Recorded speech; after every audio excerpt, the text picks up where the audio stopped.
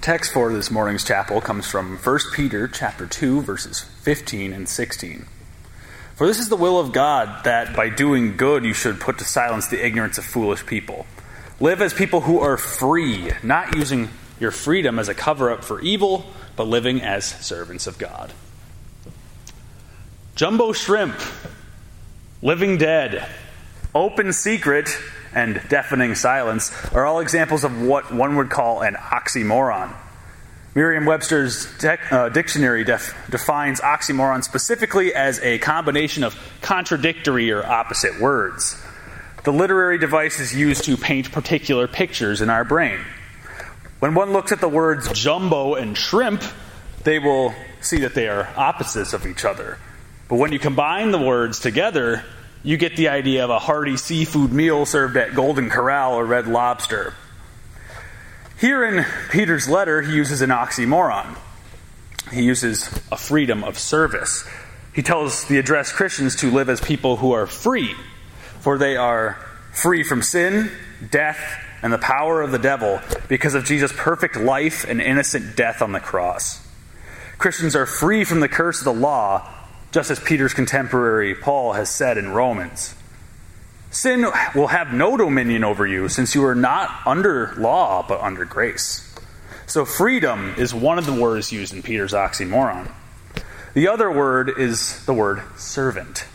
He tells the addressed Christians to live as servants of God. Christians have been washed clean by Christ's sacrifice and also have the Holy Spirit dwelling in their hearts. With this dwelling of the Holy Spirit, the Christian gladly serves his Savior God. So when you see the words freedom and service, they contradict each other. But when you put them together, you get the idea of a Christian. This oxymoron is what we will be considering, namely, God has granted to us Christians a freedom of service that we may serve him and others. As Christians free to serve, we are to serve and fear God. In case your memory of catechism class escapes you, to fear God means to respect him with awe and reverence. Such a fear is found in Christians and is proper for them to possess this fear. For God is the one who has made everything. This is the very God who has created all the intricacies around you, such as plants, animals, physics, chemistry, and the very person sitting next to you. This is the very God who has given you everything you need, such as food, water, air, sleep, and much more. In light of this, we see the mighty power of God. Now, as natural sinners, our sinful flesh dreads such power. When we read in Scripture that we are to fear God, the sinful flesh recoils. The passions of the flesh, which wage war against the soul, bring us down. Our flesh does not want to serve God or others, but wants to serve itself. Such a service to God could never happen until God intervened. God, the one ruler over all things, could have destroyed the rebellious bunch of us natural sinners, but he didn't. Instead, he decided to give us the freedom from this cursed sinful flesh. By sending his son Jesus to be the perfect servant and sacrifice for us, he gave us a reason to glorify God, for he has freed us from sin and made us his servants to freely follow his will out of fear and love for him. Our service of fear continues onward as we constantly strive to abstain from the temptations of our flesh. The Scriptures assure us that through faith in Christ, God looks graciously upon us as we fight the good fight of faith. Such a gracious looking is a comfort to us as we go about our lives. He is always looking and guarding our lives. He guides our conduct and showers us with his grace.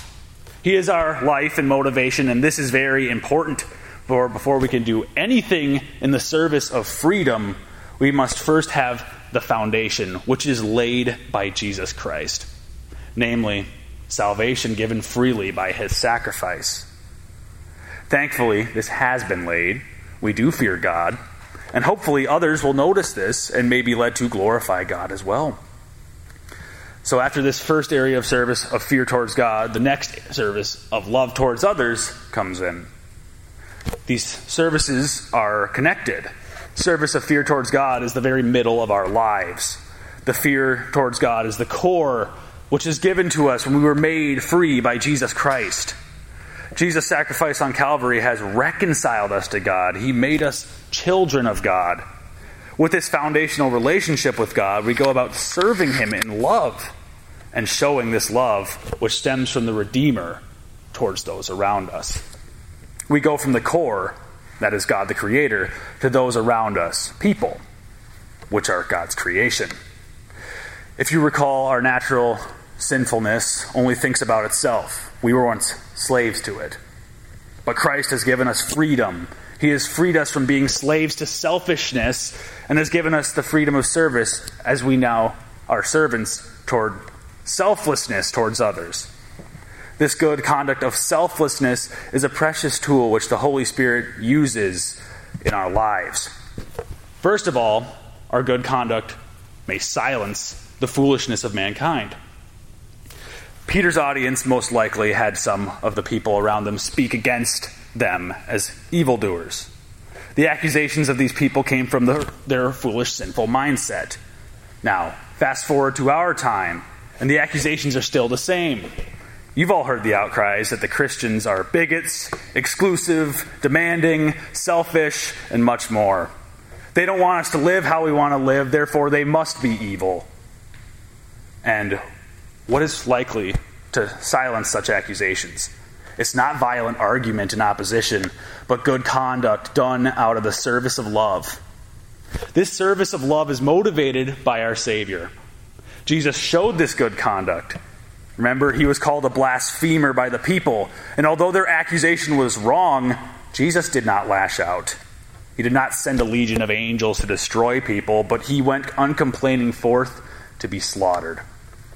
When on that cross of Calvary, Jesus showed the greatest example of good conduct in his great service of love towards all of mankind.